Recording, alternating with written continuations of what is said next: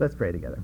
Father, we are thankful for the young people who are choosing to serve you and are singing songs of praise to you. And we do pray you will bless them and draw them to yourself, and that this will be a time of not just emotional enjoyment, but a time of real commitment on their part. Father, throughout this Sunday school this morning, we pray your blessing. We pray for your strength and your empowerment. We thank you for your presence here, and we just pray that you will guide us now according to your divine plan and give us insight and understanding that will help us this day to glorify your name. In Jesus' name, amen. I'd like to read again from 1 Samuel chapter 9, the first 10 verses, and then Dr. Walmark has a little story that sort of fits into this passage. So let me read it to you again this morning. 1 Samuel chapter 9, beginning at verse 1. Now there was a man of Benjamin whose name was Kish, the son of Abiel, the son of Zeror, the son of Bechorath, the son of Aphiah, the son of Benjamin, a mighty man of valor. And he had a son whose name was Saul, a choice and handsome man, and there was not a more handsome man than he among the sons of Israel. From his shoulders and up he was taller than any of the people. Now the donkeys of Kish, Saul's father, were lost. So Kish said to Saul, "Take now with you one of the servants, and arise and go search for the donkeys." And he passed through the hill country of Ephraim, and passed through the land of Shalishah, but they did not find them. Then they passed through the land of Sha'alim, but they were not there. Then he passed through the land of the Benjamites, but they could not find them. When they came to the land of Zuph, Saul said to his servant who was with him, "Come, let us return, lest my father cease to be concerned about the donkeys and become anxious for us." And he said to him, "Behold, now there is a man of God in this city, and the man is held in honor. All that he says surely comes true. Now therefore let us go there. Perhaps he can tell us about our journey on which we have set out." And Saul said to his servant, "Behold, if we go, what shall we bring the man?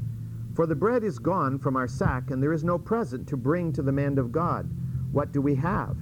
And the servant answered Saul and said, "Behold, I have in my hand a fourth of a shekel of silver. I will give it to the man of God, and he will tell us of our way." Formerly in Israel, when a man went to inquire of God, he used to say, "Come, let us go to the seer." For he who is called a prophet now was formerly called a seer. And then Saul said to his servant, "Well then, come, let us go." So they went up to the city where the man of God was. In this particular passage of Scripture, we're introduced to a man, of course, that we're going to know for a considerable number of chapters in the book of 1 Samuel, Saul. And we're given a little bit of his lineage here, and I mentioned last time that basically his lineage is undistinguished. None of those people is mentioned again, except, of course, Saul himself and his father Kish, but none of the ancestors are mentioned anywhere else except in this passage of Scripture. And as we saw, the story is begun with the fact that Kish has lost some of his donkeys. We're not told how many. And he told Saul, or asked Saul, to take one of the servants and go in search for these. And as we read in the passage, they traveled to various places there, and it was all fairly close by to these different regions, Shalishah and so forth. What is interesting is that, as best we can tell, all of those places were located in southern Ephraim and probably eastern Benjamin. So they didn't travel all that many miles, at least as the crow flies. They kind of looped around in a circle. You'll notice when it says in the passage of Scripture, the land of Shalishah and the land of Sha'alim, we have to understand that not as we would today. We would say, well, I'm going to the land of Egypt, by which we mean a country, a very large place. The land of Shalishah simply means the lands immediately around the little town of Shalishah. And so he didn't travel all that far. It was a fruitless search. In all of the seeking, they found none of the donkeys. They had wandered and wandered, and yet none of the donkeys had been found. And of course, God was in this. God was not allowing the donkeys to be found because, as we read in the passage, God had a plan. One of the things we do find in the 5th verse of this chapter is one of the good attributes of the man Saul. After they had searched for the donkeys for these several days and had not found them, Saul, we're told in the passage, just turned to his servant and said, "We better return home.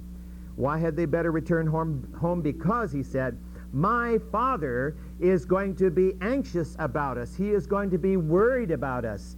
And obviously his concern about us exceeds his concern about the donkeys. And therefore the continued search for the donkeys, particularly since it's fruitless, if it generates anxiety in my Father, it is not worth the effort.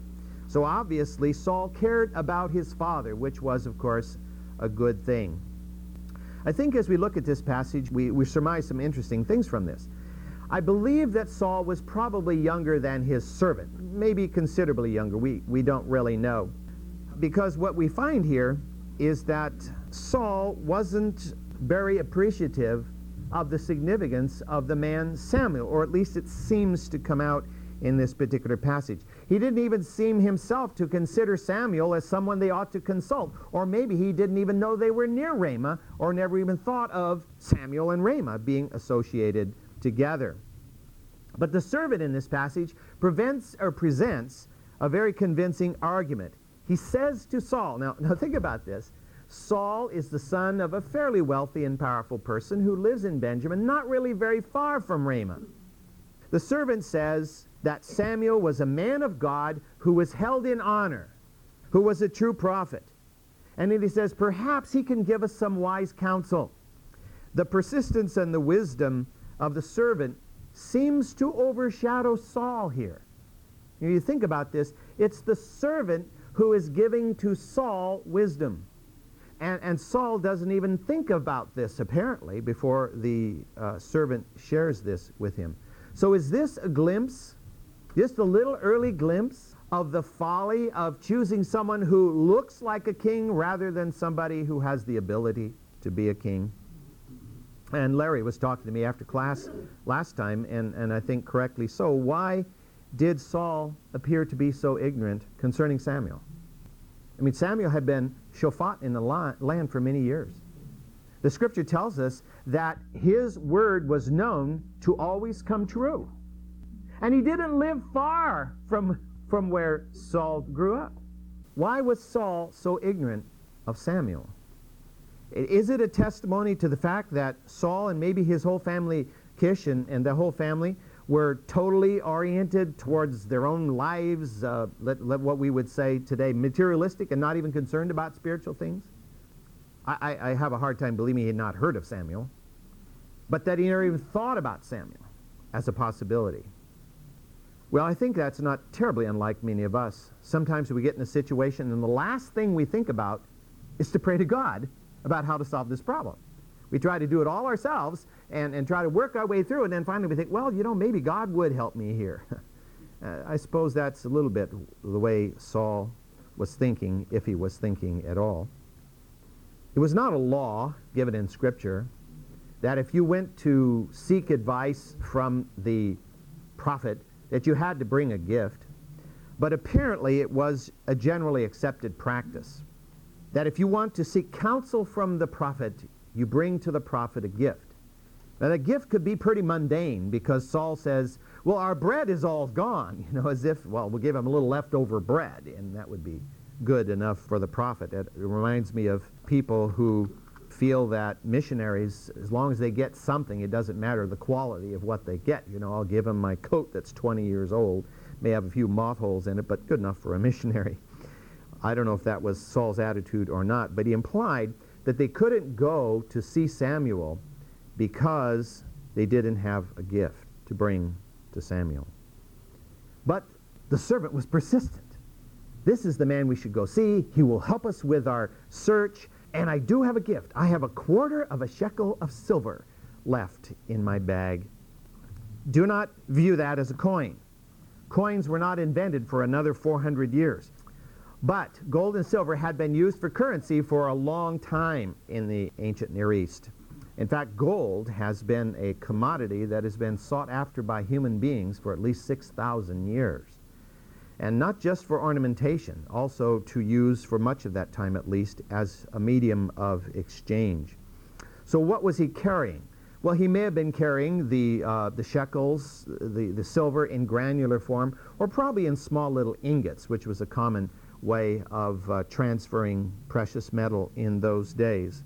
A quarter of a shekel of silver wasn't much money, really. But the servant felt it would be enough for the information that they required.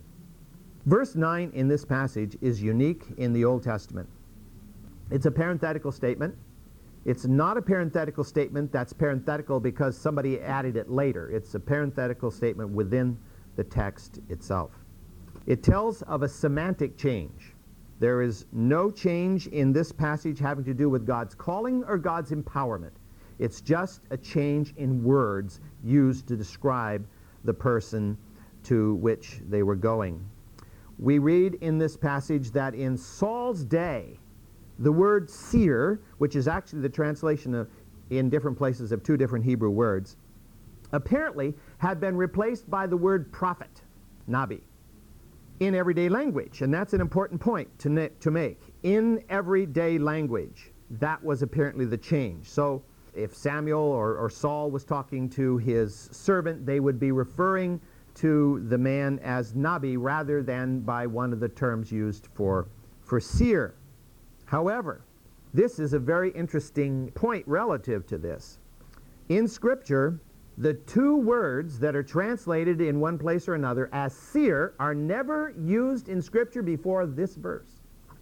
And they will now be used 30 times in the remaining parts of the Old Testament in later passages of Scripture. Whereas the word nabi appears in Genesis and appears hundreds of times all the way through the entire Old Testament. So what we're looking at here, I think, is a statement that refers only to popular idiom, not to scriptural idiom. Because in the Scripture, the term nabi is used far more times than the word seer, and long before the word seer appears in the Old Testament. What is important, though, I think, is that a seer was a person of spiritual vision, one who could see into the spiritual realm. Someone to whom God came and gave a vision of things to come, or of particularly the truth behind a particular situation. Whereas a prophet, the word nabi, means specifically a spokesman for God. So a seer is a man of vision, spiritual vision. A prophet is a man who is a spokesman for God. But obviously you can't be a spokesman for God if you don't have spiritual vision. And if you receive spiritual vision, you're supposed to tell it to others so you become a spokesman for God. So in reality, seer and nabi are synonymous terms functionally. And we see that clearly, I think. Let me read a passage of Scripture. And of course, this passage was written several hundred years later in Isaiah chapter 30. A really, really sad passage of Scripture. Isaiah chapter 30, beginning at verse 9. For this is a rebellious people, false sons, sons who refuse to listen to the instruction of the Lord, who say to the seers, you must not see visions, and to the prophets, you must not prophesy to us what is right. Speak to us pleasant words. Prophesy illusions. Get out of the way, turn aside from the path. And notice the second half of verse 11. Let us hear no more about the Holy One of Israel. You remember Samuel's predecessor, Eli, and when his daughter-in-law was dying, giving birth to a son, she named the son Ichabod. The glory of the Lord hath departed. Of the movies, full of illusion. Everything to make us feel good and nothing to allow us to think of reality. It reminds me of people who cannot be alone and quiet. They've always got to have noise. People who can't ever sit still without music playing. Something always going on because they are afraid to stop and think. Because if they stop and think, suddenly the reality of life might hit them. And they want to live an illusion. They don't want to they don't want to hear of anything that might call them up into question about the life that they're living. And we have a whole society that's living that way. A whole society that's living that way. In the 10th verse of 1 Samuel 9, we read that Saul acknowledged the wise counsel of his servant and ratified his plan. And so they went up the hill to Ramah that they might have an audience with Samuel. What we're going to discover from this passage and from the next passage is something about the character of God. God is using a servant here, a person who is an inferior in status, economically and socially, to this man Saul. And yet it is the servant that brings the wise counsel. It's the servant whose idea is accepted by Saul and ratified by Saul and followed by Saul. And later on, as we get into the next passage, we're going to discover that the servant also sits alongside Saul in the place of honor at the time of Saul's acknowledgement by at least the small group that were at the sacrifice as to his preferment in Israel. We know from Scripture that with God there is no preferment of persons. We're all equal in God's eyes. There's neither Jew nor Greek. There's neither slave nor free or male nor female in God's eyes. And I think it's important that we remember that, because in our society where, and most of the societies of the world where social standing is everything, we need to break free from that ourselves. In the New Testament, we're told about where you give the wealthy person the place of honor, and you tell the poor person, well, go over, sit here at my footstool. And this is wrong in God's eyes. And it's hard for us to break free from that, but we must. And at least this is some credit to Saul, that he pays attention to his servant. Let's read on, beginning at verse 11 of chapter 9. And they went up the slope to the city.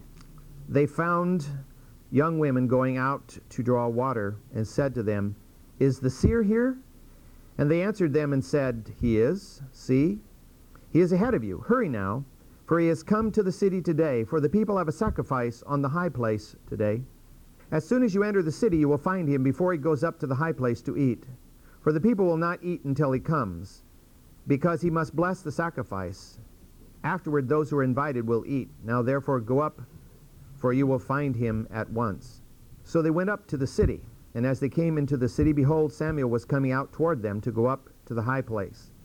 Now a day before Saul's coming, the Lord had revealed this to Samuel, saying, "About this time tomorrow I will send you a man from the land of Benjamin, and you shall anoint him to be prince over my people Israel, and he shall deliver my people from the hand of the Philistines. For I have regarded my people, because their cry has come to me." When Samuel saw Saul, the Lord said to him, "Behold the man of whom I spoke to you. This one shall rule over my people." Then Saul approached Samuel in the gate, and he said, "Please tell me where the seer's house is." That tells us also something about Saul. And Samuel answered Saul and said, "I am the seer. Go up before me to the high place, for you shall eat with me today. And in the morning I will let you go, and will tell you all that is on your mind. And as for your donkeys, which were lost 3 days ago, do not set your mind on them, for they have been found. And for whom is all that is desirable in Israel? Is it not for you and for all your father's household?" And Saul answered and said, "Am I not a Benjamite, of the smallest of the tribes of Israel, my family the least of all the families in the tribe of Benjamin? Why then do you speak to me in this way?" We have read in this passage about a divine encounter. God had planned it as a divine encounter from the very beginning. Those donkeys were not lost by accident. They were lost on purpose.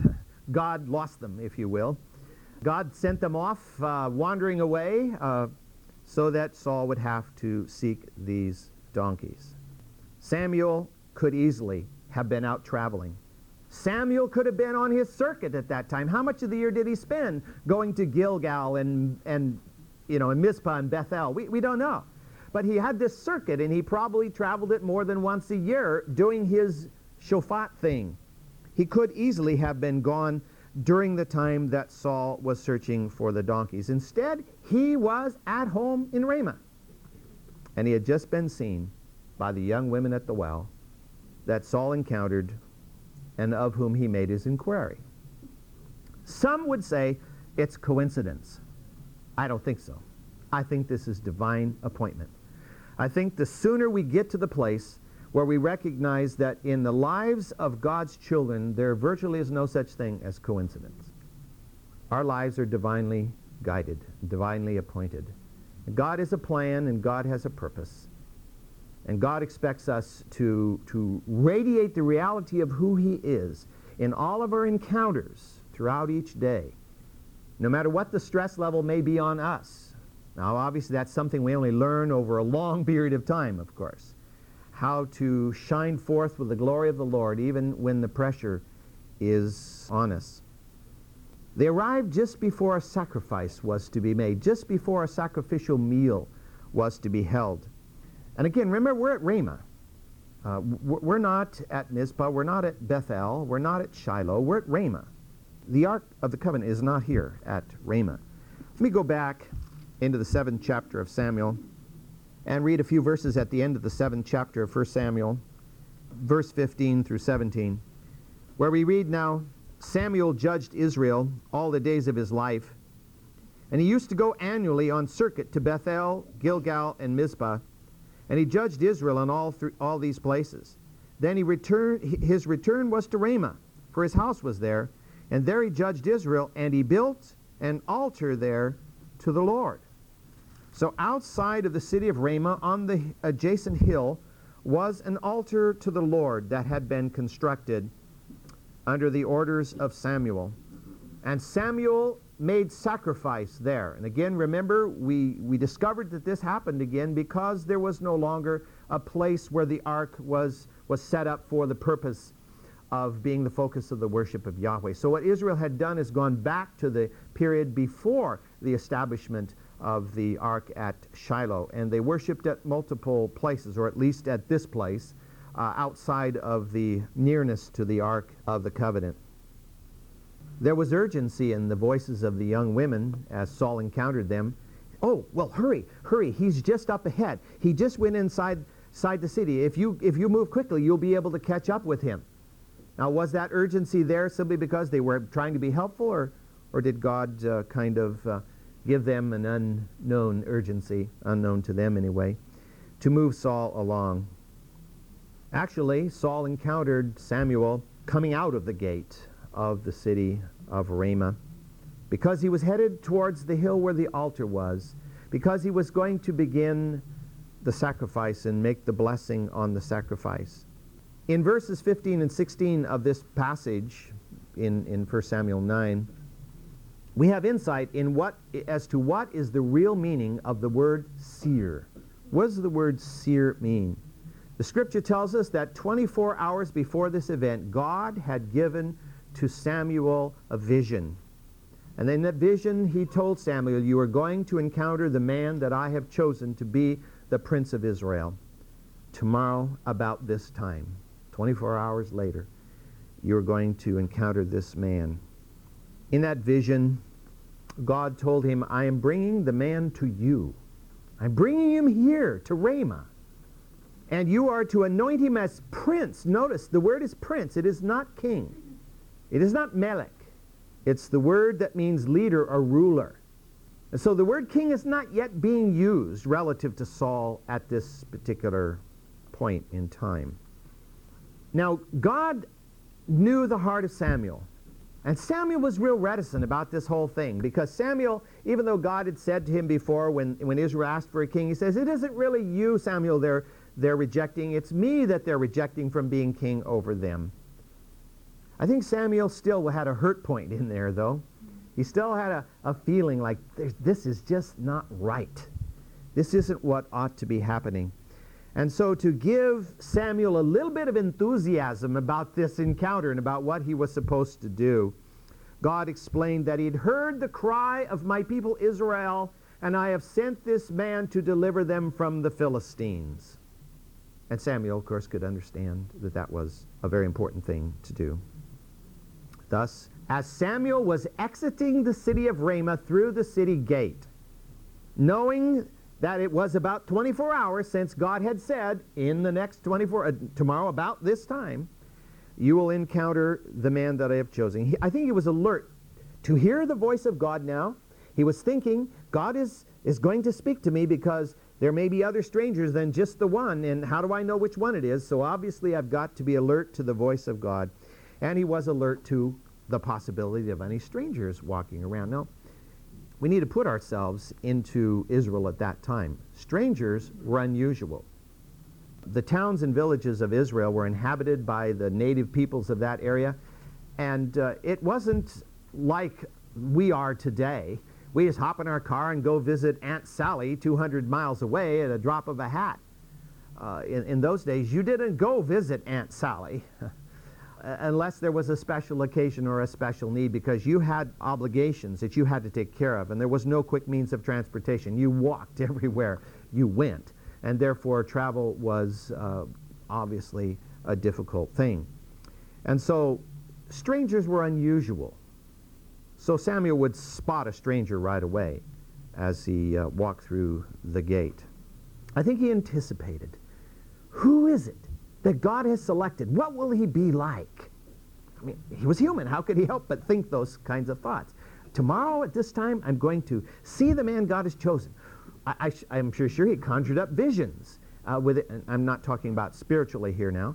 I'm talking about in his own imagination. He brought up visions of what this man might look like, or what he might look like, or what he ought to look like anyway. But I think at the same time he was dogged by the foreboding that tomorrow I'm going to have to, or soon I'm going to have to anoint a person that God doesn't really want Israel to have, but he's willing to allow Israel to have. If Samuel had any thoughts about Saul when he first saw him, or even after God said, this is the man, he didn't record them. He didn't say what he thought about the man Saul. But again, Samuel was human. And I think he was favorably impressed by Saul. First impressions, here's this man, most handsome man in all Israel, and taller by a head than anybody else in the whole country. How could you help but be impressed? Saul had a regal bearing about him. He was still relatively young. If Israel had to have a king, I think even Samuel thought he ought to at least look like a king. Seeing Saul coming and hearing in his heart God's confirmation that this is the man that I have chosen, I think Samuel stopped in the gateway to watch Saul walk towards him, to size him up, if you will, to look him over and get a sense of who this man might be, at least in his physical presence. What does it tell us about Saul when Saul walks up to Samuel and says, can you tell me where the house of the prophet Samuel is? Obviously, he had no idea what Samuel looked like. Didn't even know what a prophet should look like. Did Samuel look like a prophet? Well, I don't know. Wasn't a young man anymore. If you're a prophet, do you have a bit of a prophetic aura about you? Do your eyes blaze a little? Well, if you're in Hollywood, they do. I don't know. But I think all of you, if you've walked with the Lord very long, have developed a little bit of a sense of spiritual discernment, maybe a lot of sense of spiritual discernment, depending on the individual, I suppose. And it doesn't take a very long encounter with somebody before you're already getting a sense of where this person is in their spirituality, whether there's any life there, any real spiritual life there. Saul is a total dud. He hasn't got a clue that he's talking to this man of God who's in constant communion with the God of the universe. He doesn't know that this is the person who's the Shaphat of Israel, who is the high priest of Israel, and who is a man whose words never are false, at least his prophetic words, as God anointed them.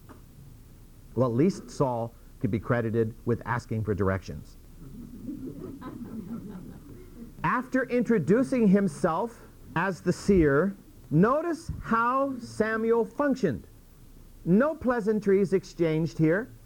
How's your family? What are you here for? None of that kind of stuff. He says, I'm Samuel the seer whom you're looking for, and immediately he commanded him, or maybe invited him, to participate in the sacrifice that was about to take place immediately up on the nearby hill. Come with me right now. Let's go. Right off the bat, Samuel makes it clear to Saul that the Lord's business takes precedence. The Lord's business is first. Whatever your needs are, whatever your problems are, they're secondary to the Lord's business at this specific moment. God's work must be taken care of first in this particular instance. To ease Saul's mind, however, because Saul was probably going, what? What's going on here? I don't even know this man. He's already telling me what to do and where to go. But to help him understand that God had arranged this meeting for a far greater purpose than finding a bunch of wandering donkeys, Samuel makes two profound statements here. First of all, he says that the donkeys that have been lost for 3 days have been found.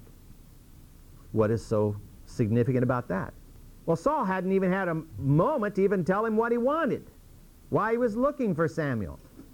So here is Samuel prophesying to Saul, saying, you're looking for donkeys and they've been lost for 3 days. How did he know that? This is a demonstration of the reality of his seership, if you will. Secondly, he says to Saul, and you are to be exalted in Israel. Well, you've all heard about the 1-2 punch. Well, Saul just received it. It's a wonder Saul, it would have been amazing if Saul didn't do whatever Samuel told him to do. It's like, okay, lead me where you want me to go. I mean, he was totally flabbergasted. This man has just told me what I wanted and has told me how long I've been seeking the donkey, and I haven't told him a word. And now he's telling me I am going to be preferred in Israel? Now, the last half of verse 20 is a little bit enigmatic to us. The first half of the verse reads, as for your donkeys which were lost 3 days ago, do not set your mind on them, for they have been found. And then he says, and for whom is all that is desirable in Israel? Is it not for you and for all your father's household? Now, if somebody said that to me, I wouldn't have a clue what he was talking about. What are you saying? Why are you speaking riddles to me here? But I think we understand that Saul understood at least something of what Samuel was saying because of Saul's response. He says, why are you saying this to me, since my tribe is the least in all of Israel, and I am of the least family in the least tribe? How can you be saying this to me? Jonathan. Is that a quote? Was what a quote? It's a quotation, yes. I think he's asking, is it a saying? Is it something that maybe was commonly said? Is that what you're saying? I was just wondering if it referred to something that Saul would have actually known about, so in context it made more sense. Possibly, except for I'm not too sure what made much sense to Saul.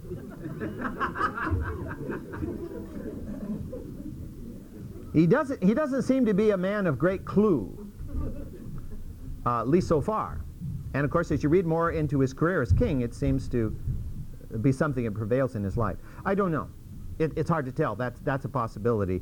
That the way it's phrased in Hebrew is probably a lot more to the point than it seems to be to us here as we read this particular passage. And it's also possible, of course, that we don't have everything that Samuel said.